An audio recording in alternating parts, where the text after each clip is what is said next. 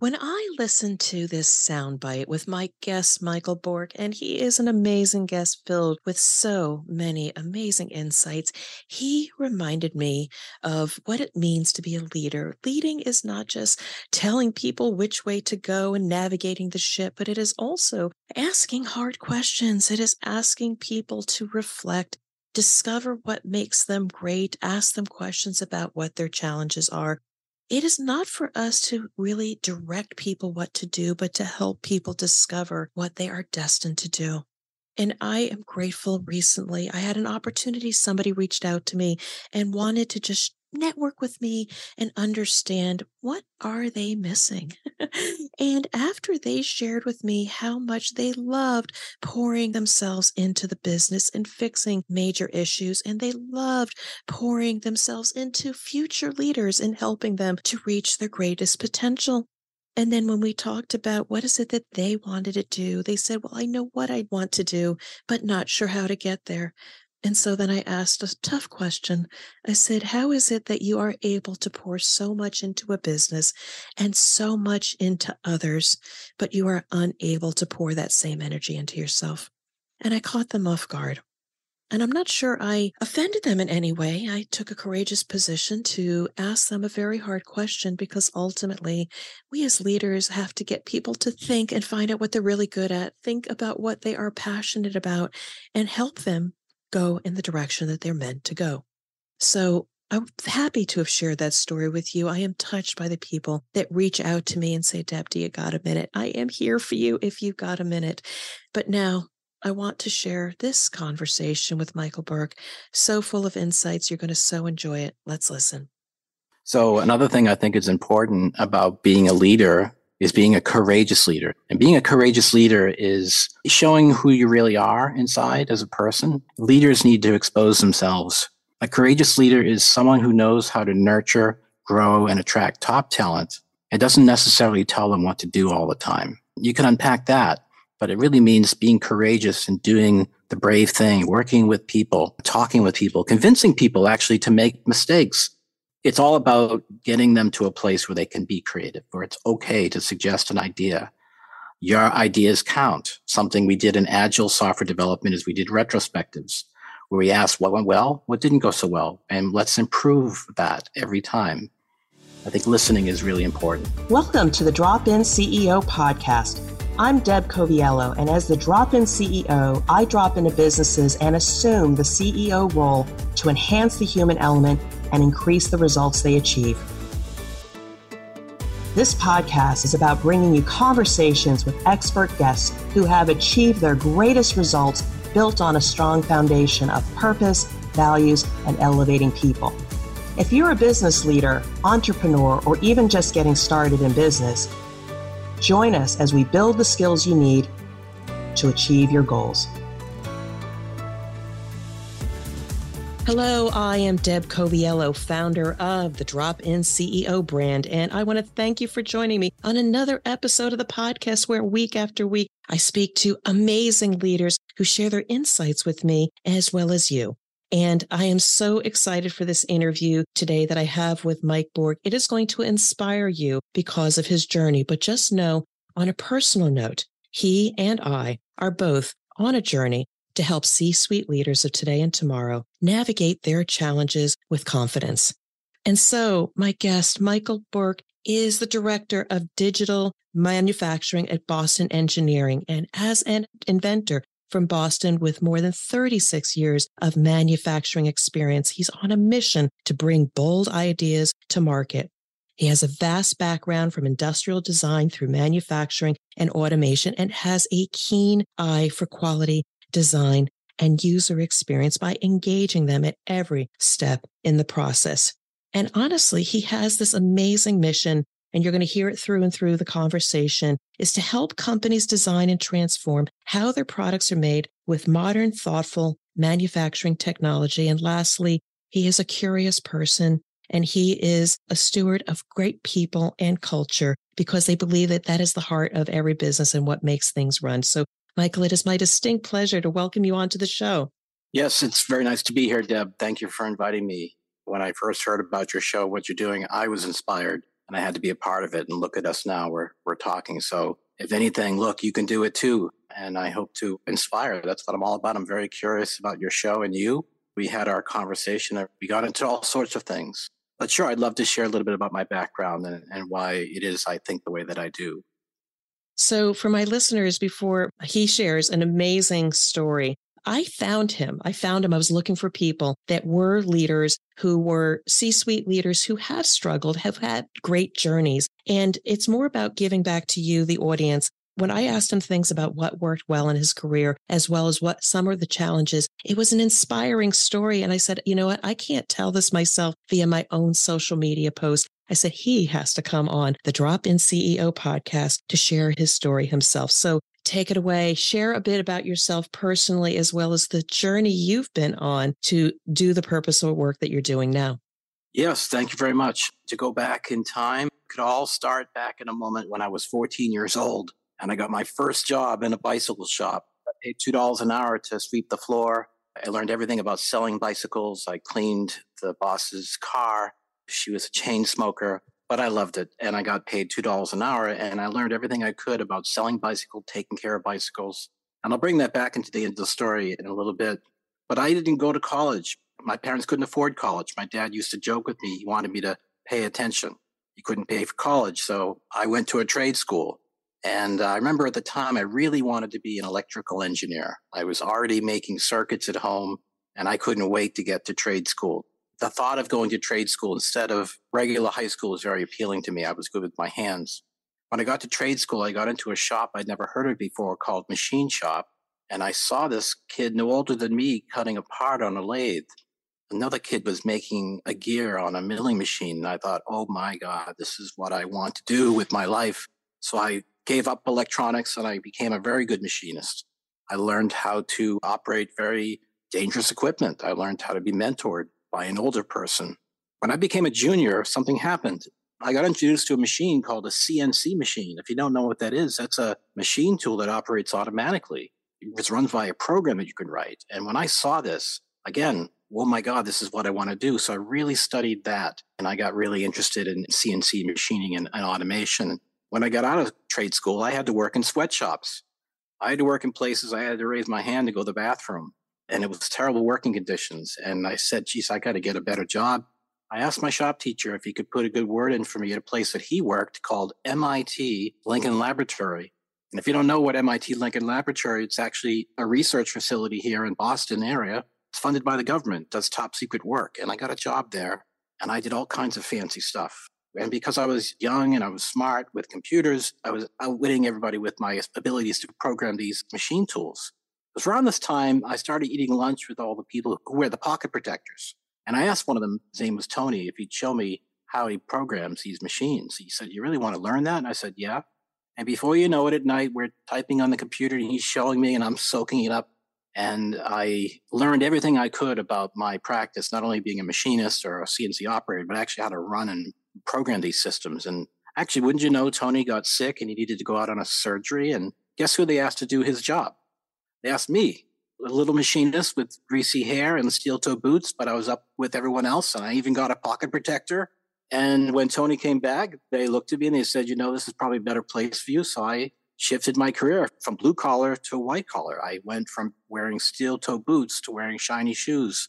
And I got a pocket protector and I loved it. And I worked at MIT for about 13 years. And at one point in my career at MIT is I started eating lunch with other people. I ate lunch with the director of the laboratory. And I said, look, this is MIT. We should have the latest equipment, the high-tech equipment. This is where all this started years ago. And I pointed out all these things. And eventually he gave me millions of dollars of budget. And I went out and upgraded all the equipment at this laboratory. And then I looked at all the systems, the CAD systems. They were still using drafting boards back then, drawing on old drafting boards with T-squares. I've used those too. Really smart people, but they'd never done it in 3D with a mouse. And so I got the best software I could. I installed it and I taught everybody in the lab how to use it. I got everybody on board. I taught someone how to go from a pencil to a mouse, how to think in 3D. And I really loved that. So even though I didn't go to MIT, I feel in some ways I grew up there. I got a chance to do whatever I want and I just followed my heart. And I eventually got a phone call from this company who makes this software that I had chosen for the laboratory, a product called Pro Engineer. It's made by a company named PTC. And the guy on the phone said, "Look, sir, your name is on the top of the list here. I got to ask you." I said, "What's the problem?" He said, "Well, you, sir, have filed more bugs than any customer in the history of the company." He said, "Why is that? Well, how are you using the software, sir?" And I told him how I was using the software and what I was using it for. And he invited me to come to PTC and give them a presentation on how the software could be improved. And I did that. And 2 weeks later, they were offering me a job. And I'd been at MIT now for 13 years. And I decided, I think this is time to move. So I switched from the aerospace engineering, top secret class engineering work, from making things to now running a software division. And one of my first jobs was in quality assurance. And I thought it was a joke at first, but someone said to me, "Okay, now, Michael, you can fix all those bugs that you filed." And there were thousands of them. Eventually, I started eating lunch with more people, and I convinced a few people in the company that we could improve the user interface of the software. And that became a project that became very near and dear to my heart. It became a 3-year journey to rebuild the user interface for this very sophisticated modern software product that I was an expert in, but it just had a very punishing user interface. So I came to PTC with the vision to make it better. And I realized something. When I was in QA, most of the developers at the company didn't realize how cool their software was. Mm-hmm. They didn't realize how important it was some bugs were that were being filed. So I bought a machine tool and I taught them all how to run the machine tool, and I actually taught them how to use their own software. I know that sounds so silly, but they loved it. It was great. It was awesome. It built so much empathy, and people realize why their jobs are so important when they can see how stuff gets made. Bought a machine tool. We taught all the developers how to do this. But then I also realized I was in the wrong place, because QA is sort of the last stop on the train in a software company. If you really want to influence the product, you need to start at the beginning. That's where the design is. So I changed my career at PTC, and I became sort of a manager of a new team, and we were going to build a new interface for the software. We did that. It was a 3-year-long project. There was at one point in this 3-year-long project that someone high up in the company decided that the project should be canceled. And I remember getting everybody together in a room and telling them, this 17-person global team, guess what? The project's canceled. Some people cried. That's how much they were working on this project. And someone's idea was, can we get 2 weeks extension? So we got a 2-week extension, and we made a prototype, a 20-minute mock-up of what we were trying to build. And we brought that to the CEO of the company. We showed it to him, and he realized, oh, wow, this is a great product. This is a great idea. Yes, we need to finish this. And everything came after that. And it was a very, very successful launch. So I tell you that story to mean that I really think it's important that you prototype your products. You can work 3 years on something, and believe it or not, some people still don't know what you're building. So I think building prototypes and showing prototypes to high-level people is really important. And I think it really saved the company in some regards. If we had canceled that project, I can think of so many things would have not gone right for the company. I mean, there's so much more than just making the product itself. It's bringing everybody along, even the key decision makers. So keeping them informed, understanding what the impact is, and just kind of give them a little bit here and there. So by the time you get to the finish line, it shouldn't be a big mystery. That's right. And again, in my career, it was a great time. And I started thinking, okay, now that we've launched that product, it was a huge success. We didn't add any new functionality to the product. We just changed the interface. People thought that we added the new functionality, but we didn't. We just made it easier to use, more fun to use. But I realized something. Because I'm a user, I always think about the user. I thought, this interface that we built is so good, but it's actually going to hurt a lot of people because they learned the old way. They had this muscle memory that they've learned how to use this product. It really was a punishing user interface. So if you got good at it and someone changed it on you, you got really upset. So I started building a product and a team at the company to build web training for this product. That eventually became my next step in my career. At PTC, I was promoted to a vice president, and I built a division called PTC University. And I helped the company grow in ways that we'd never expected. One of the things I think I mentioned to you during the time we chatted, during my quest to build a better learning experience for this product to help those people who need to learn how to use this very sophisticated piece of software, I realized that I needed to do more innovation. So I went out and got a 30-foot sign, and I wrote on it Innovation Lab, and I put it over a gigantic room, and I put 3 of my best developers in that room, and I told them to experiment They're allowed to break rules. I gave them all kinds of ideas to work on. And if they came up with something that was feasible, we'd take it out, we'd build a product out of it. They found 3 major innovations for the company. We brought $90 million of business, reoccurring revenue, just in these products that these guys brought to market. And Deb, it actually caused an interesting problem for me because everybody wanted to be in that room. So I had a rotation round. At PTC, I was very fortunate. I really felt like when I was given the opportunity to be trusted, and I brought back an interesting idea and I developed it and brought it to market, my supervisors, my managers started bringing more budget to me, and I went out and built more products. So I'm a big believer in innovation inside the company. I was this person in the company that wanted to build a team where we found our own ideas. We weren't outsourcing the ideas. So we actually started to play Shark Tank in the company to find ideas that were worth building. And it was very successful. Anyway, to get to a long story short, at PTC, I was there 14 years. I left as a vice president. I left to go build my own startup company. And I did. I actually had to buy that software that I helped build. I had to install it. I got a 3D printer and I started making prototypes of my product.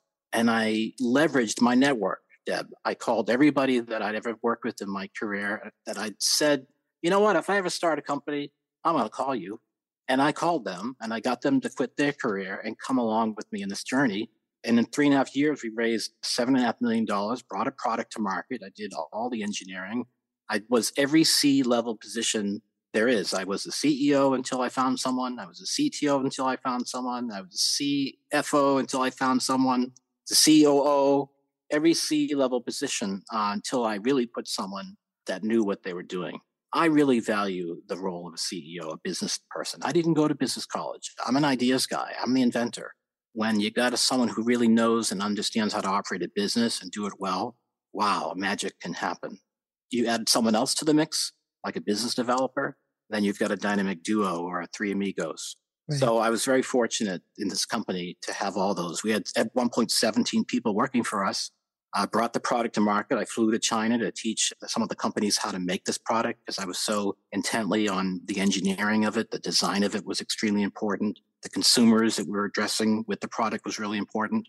So then I worked there for 3.5 years. I exited, made a small fortune, got a little bored, wanted to get back into the industry. And again, 3D printing blew my mind. And I decided to go get a job at Stratasys. Stratasys invented the 3D printing about 32, 33 years ago. Mm-hmm. And I drove innovative teams there to build products, software products, as well as hardware products around additive manufacturing. I was there for 3.5 years, and I decided that was enough. And I wanted to be a consultant, and that's now where I work today as a consultant for Boston Engineering, doing what I love, which is advising companies how to build products differently, how to even do things like reshoring, how to bring operations from overseas to their own land using additive manufacturing technologies, using design. And so I'm an advocate for that technology, but I'm also an advocate for teaching people how to take their ideas forward. I have the great fortune of helping a few people with their inventions, and I help them get unstuck because sometimes they don't know the next thing to do. So I'm really good at taking and listening to ideas and helping people and guiding them. That's what I like about your show. You get the conversation going. I thought this would be an interesting one to hear. At least you thought so. I have a very unusual background. I'm very curious. I'm always thinking and designing something. You mentioned a minute ago about my LinkedIn. I'd like to engage with people and have a conversation. It's really important to me to have those conversations with people. So, Michael, thank you so much. There is so much inspiration in the story that you told. It is vast, it took turns. And one of the things that you just said, and this is why I brought you to this program, was our wanting to unstuck people, help them get out of whatever the rut is. This whole program is about inspiring people or giving them actionable tips that they can move themselves forward in their career or in their business. You can leverage Michael's skills, you can leverage my skills. But if I could just recap a couple things that I just thought were so important. Now, I tell this to some people. You share. You didn't go to college. You pursued your interest. I'm not against college. Sometimes a formal education can be invaluable, especially to those people that have pocket protectors. And we got to go there because I'm not sure everybody knows what a pocket protector is. It is dating both of us. But what I feel right now is the fact that all along the way, you were creative. You asked a lot of questions. You did more than what was asked. You surrounded yourself by very smart people. You learned from them and then you optimized and then they started following you. That's influence and that willingness to ask questions, put yourself out there, get a little creative, align yourself with the right people has propelled you forward. And I think there are so many important things in that. I think people don't spend enough time in investing in their network, leveraging the skills of other people. We don't have to be the smartest person in the room. We need more pocket protector people. But then from there, once we learn their craft, we can then lead them to great places, like you say, and ultimately your PTC University, creating an innovation hub. It's a great story, but I'm curious. I too am curious. You just seem to always move forward in your career. You say, despite not having college, being in some areas with really smart people, you always seem to move forward. What propelled you? You never seem to have like, oh, well, I can't do that. A mindset of, well, I've never done that before. You just continue to move forward. And I want you to tell us more about that because a lot of people will get stuck in their head. I can't check the box. I can't get that promotion. I'm not in the right environment. A lot of uns. You don't seem to have that. Tell me more about what kept moving forward. Plant a lot of seeds. I have lunch with people. I'll say, I've got this idea and I could be 6 months out into the point where I really want to get this idea off the ground, but I'm planting seeds with people. I'm also learning to tell the story. At PTC, I was an innovator inside the company. I got so much done at lunch by talking to people because everybody eats lunch and there's no silos. But they don't network. I can't tell you how many times I got things done that I felt were on the verge of favors. Maybe they're business favors, but we did some very courageous things that never could be done if it weren't for those healthy relationships. People had to trust me. I had to trust other people.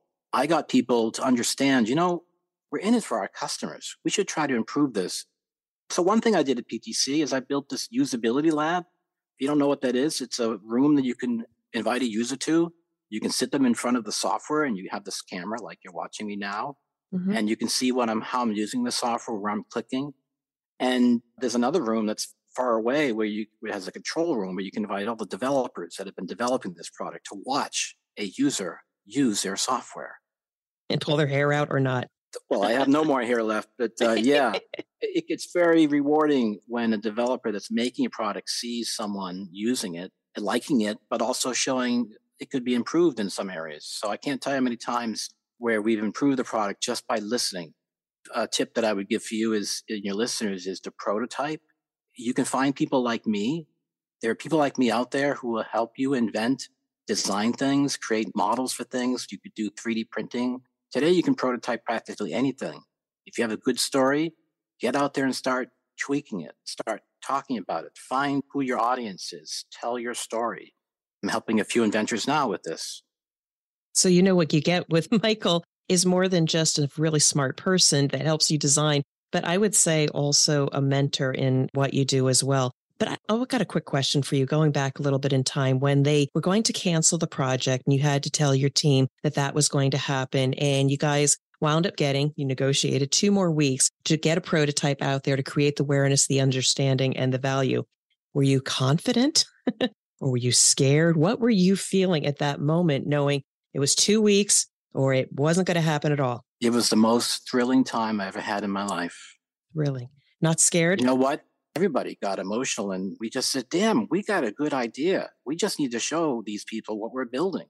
And we slept in our offices. We worked 24 hours around the clock. We had people in Israel, people in the UK, 24 hours. And we built a 500-page PowerPoint presentation where every click of the mouse was another piece of the user interface. Now, believe it or not, we had specifications that were probably a whole phone book thick. No one would ever read that. So I think once we showed that prototype, we knew it was going to be something. And we even put it to music. That's how exciting it was. It was so exciting. I wasn't the only one that worked on it, so I was thrilled. I keep my enthusiasm alive. I don't talk myself out of things. I believe instead of what will go wrong, think about what will go right. Spend your energy on that. So there was some times, I'll tell you, during building this 500-page PowerPoint, there was a point at which we discovered something was wrong. Even we had realized that we had made a mistake. Someone's idea says, you know what, we'll just piece it together. And nobody noticed. I just think it was a great time. I'm still in contact with those people who were there at that time, and we all remember what it was like. The greater outcome from what you achieved, yes, you were able to convince the C-suite leader that it was worthy of keeping the project alive, but either you created a tremendous sense of community or the community came together and produced amazing results. So there's so much in what you do, being a steward of the people and the culture and helping them be successful. So the project got approved, or some version of it, right? Oh, it got approved, all right. In fact, the project was very difficult to do because imagine taking your product and replacing the user interface. It's like a skin surgery. You're getting every part replaced, and it doesn't even look the same anymore. So it was a very tenuous project to work on. But getting the buy-in at this level at a very difficult time in the company, it was risky also. But everybody knew this was worth doing. It was the moonshot. It had a moonshot feeling. I can't see it going a different way. Had it not gone this way, maybe the energy enthusiasm would have been ever driven around it. So I never look at things through a lens and say, this is exactly how it has to go. I know that there's going to be ups and downs. If there's not ups and downs, then something's wrong. You're not on a roller coaster. You're just going one direction. So I have used that story, this story I'm telling you today, in my own career later on to help me pursue other dreams. So if you've got stories like that in your past, build yourself up. During an interview, I was telling this story, and that really helped the person interviewing me understand what kind of a leader I am. So that's my advice to people is build your tribe, find ways to be innovative, and go out there and take a step.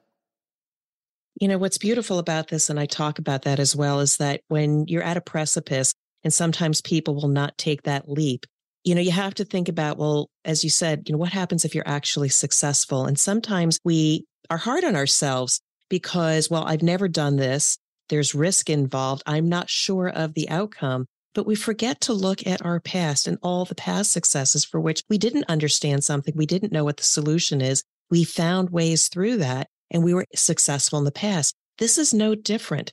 And just changing the mindset of I might actually succeed versus I might fail can change the trajectory. And as you say, you got a group of people to move that project forward and get the approval. I want to take you back a little bit. You said something at the very beginning of this interview I want to unpack a little bit.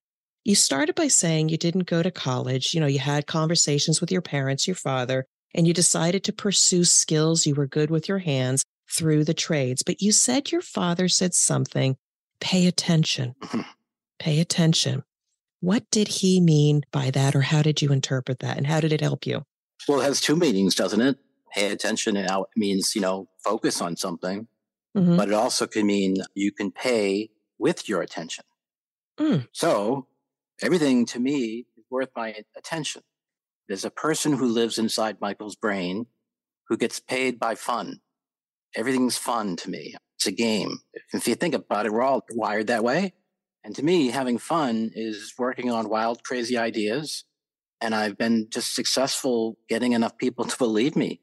But I pursue my ideas. If you look through my LinkedIn and what people write about me, they actually will say, Michael is someone who actually pursues all of his interests. And I do. I'm also a musician. I'm an artist. I compose music.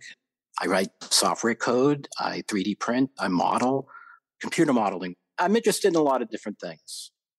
Very cool. And you're a prolific content creator on LinkedIn. I couldn't pick which one I was going to bring in, but I wanted to bring in this one you wrote about 5 days ago. It was a post with a picture of you and your MIT employee badge.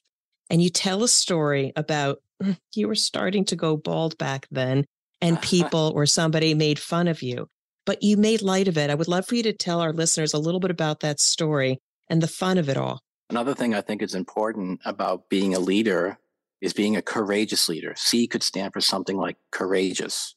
And being a courageous leader is showing who you really are inside as a person. And so I'm about to tell you something very personal that I experienced, but how I turned it around. And I was able to even share it on my LinkedIn. And now you're talking about it. So yes, I was losing my hair. I was working at MIT. And every time I would walk through the shop, I was already promoted at this point. Used to be a machinist. Now I'm upstairs wearing a pocket protector, balding, starting a family. And I'd walk through the shop and this guy, Tim, would always have a funny bald joke to tell. And they were a really good bald joke. I give him that now. But I didn't take it so seriously. I didn't laugh. And everybody else would laugh at it. And it hurt my feelings. This went on for years. And I worked at this secret laboratory with all these other people. And Tim and I got assigned to a very special secret room, a clean room facility. We had to wear a special suit to work in this room. And we were there for 3 weeks. We had lunch together. We did everything together. And I'm just telling you, Deb, we formed a unique relationship. And we started listening to the same music. And I can tell you, at one point, he gave me the greatest life advice I probably have ever gotten from this man. He says, Michael, stop taking yourself so seriously. Learn to laugh at yourself. Next time those guys poke fun at you, laugh at them. Laugh back at them. It'll stop. And you know what? I did that. And he was right. I learned how to laugh at myself. I laughed back at them. It didn't become a problem. And he fixed me in an odd way. And we became pals. I don't know where he is, but he changed my life a bit because I was very serious at that time, so determined. But I wasn't enjoying my life all the time when people would poke fun at me. Now, someone could look at that and say Tim was a jerk, and maybe he was, but I choose to live a better life. That whole story that I share with you is a personal one, but I think leaders need to expose themselves. They really do. If you want to be a courageous leader, what I think a courageous leader is, I'll tell you right now. A courageous leader is someone who knows how to nurture, grow, and attract top talent. It doesn't necessarily tell them what to do all the time. But it really means being courageous and doing the brave thing, working with people, talking with people, convincing people actually to make mistakes. I remember this group of folks I had, they were arguing in front of a whiteboard. They were 2 of my employees, and I was really concerned about it. I went over there, and I didn't interrupt, and I realized they were fighting over the best way to design something. And I got into the conversation, and they both turned to me, and they wanted my advice. I said, you go your way, and see if something can come together. I gave them permission to go both ways. And that seemed to work for them. And those guys came up with something even better. So it's simple when you have very good people working for you and they take things so passionate that they would even argue in front of a whiteboard on the best way to design something. When you work with me, it's all about getting them to a place where they can be creative, where it's okay to suggest an idea. Your ideas count. Something we did in agile software development is we did retrospectives where we asked what went well, what didn't go so well, and let's improve that every time. I think listening is really important. So what I love about your story is it is so inspirational, and I am grateful to have found you and have our listeners listen to the can-do attitude, the courageous leadership, the curiosity, asking why, seeking the insights of others, networking with smart people. It's all part of the equation of achieving our career goals and struggling a little less. And I'm sure if people reach out to you, not only are they going to get a strong, technical, curious, innovative leader, but they're going to get a friend, they're going to get a mentor and help grow your confidence and your capability. And that's why I just wanted to bring you onto the show. Any last thoughts you want to share with both of our listeners? Because I want people to check out your social media, learn more about what you can do for them, but just also to be inspired. Any last thoughts you might have? Go out and do it and find people to work with. Right now, there are people out there like me that want to meet people like you and help you move your ideas forward. You've got a good idea. It's time to let it go and to work on it. You can do it today. We have YouTube. Back when Deb and I were in school, we had to go ask our parents to go to the library. Goodness gracious, you have everything on your phone now. So leverage that, but don't forget to have conversations with people, meet people, take a chance on people. Never say no. Have tenacity. Put it all out there. Be 6 months in advance. Be a futurist. And again, I guess maybe the last thing I could say, instead of thinking about what will go wrong, imagine what will go right. Work on that side. Don't focus on the other stuff. Focus on the right stuff, and you'll be on your way. And contact me. You can find me on LinkedIn, Michael P. Bourque, Bourque. You can find me on LinkedIn. I call myself an inventor because I did bring a product to market. I have an invention. I have a patent, but I am many things. And I do appreciate being part of your show, Deb. It's a delight to meet you. And I want to continue to watch your shows, and maybe I can come back on and we can talk about some other stuff as well. But thank you so much for the opportunity. Michael, you have been amazing, inspiring, just in time mentoring for me as well as I go through a journey and try new things. So truly appreciate the networking, the relationship, the friendship, and I do wish you continued success. Thank you. Thank you for listening to the Drop-In CEO podcast.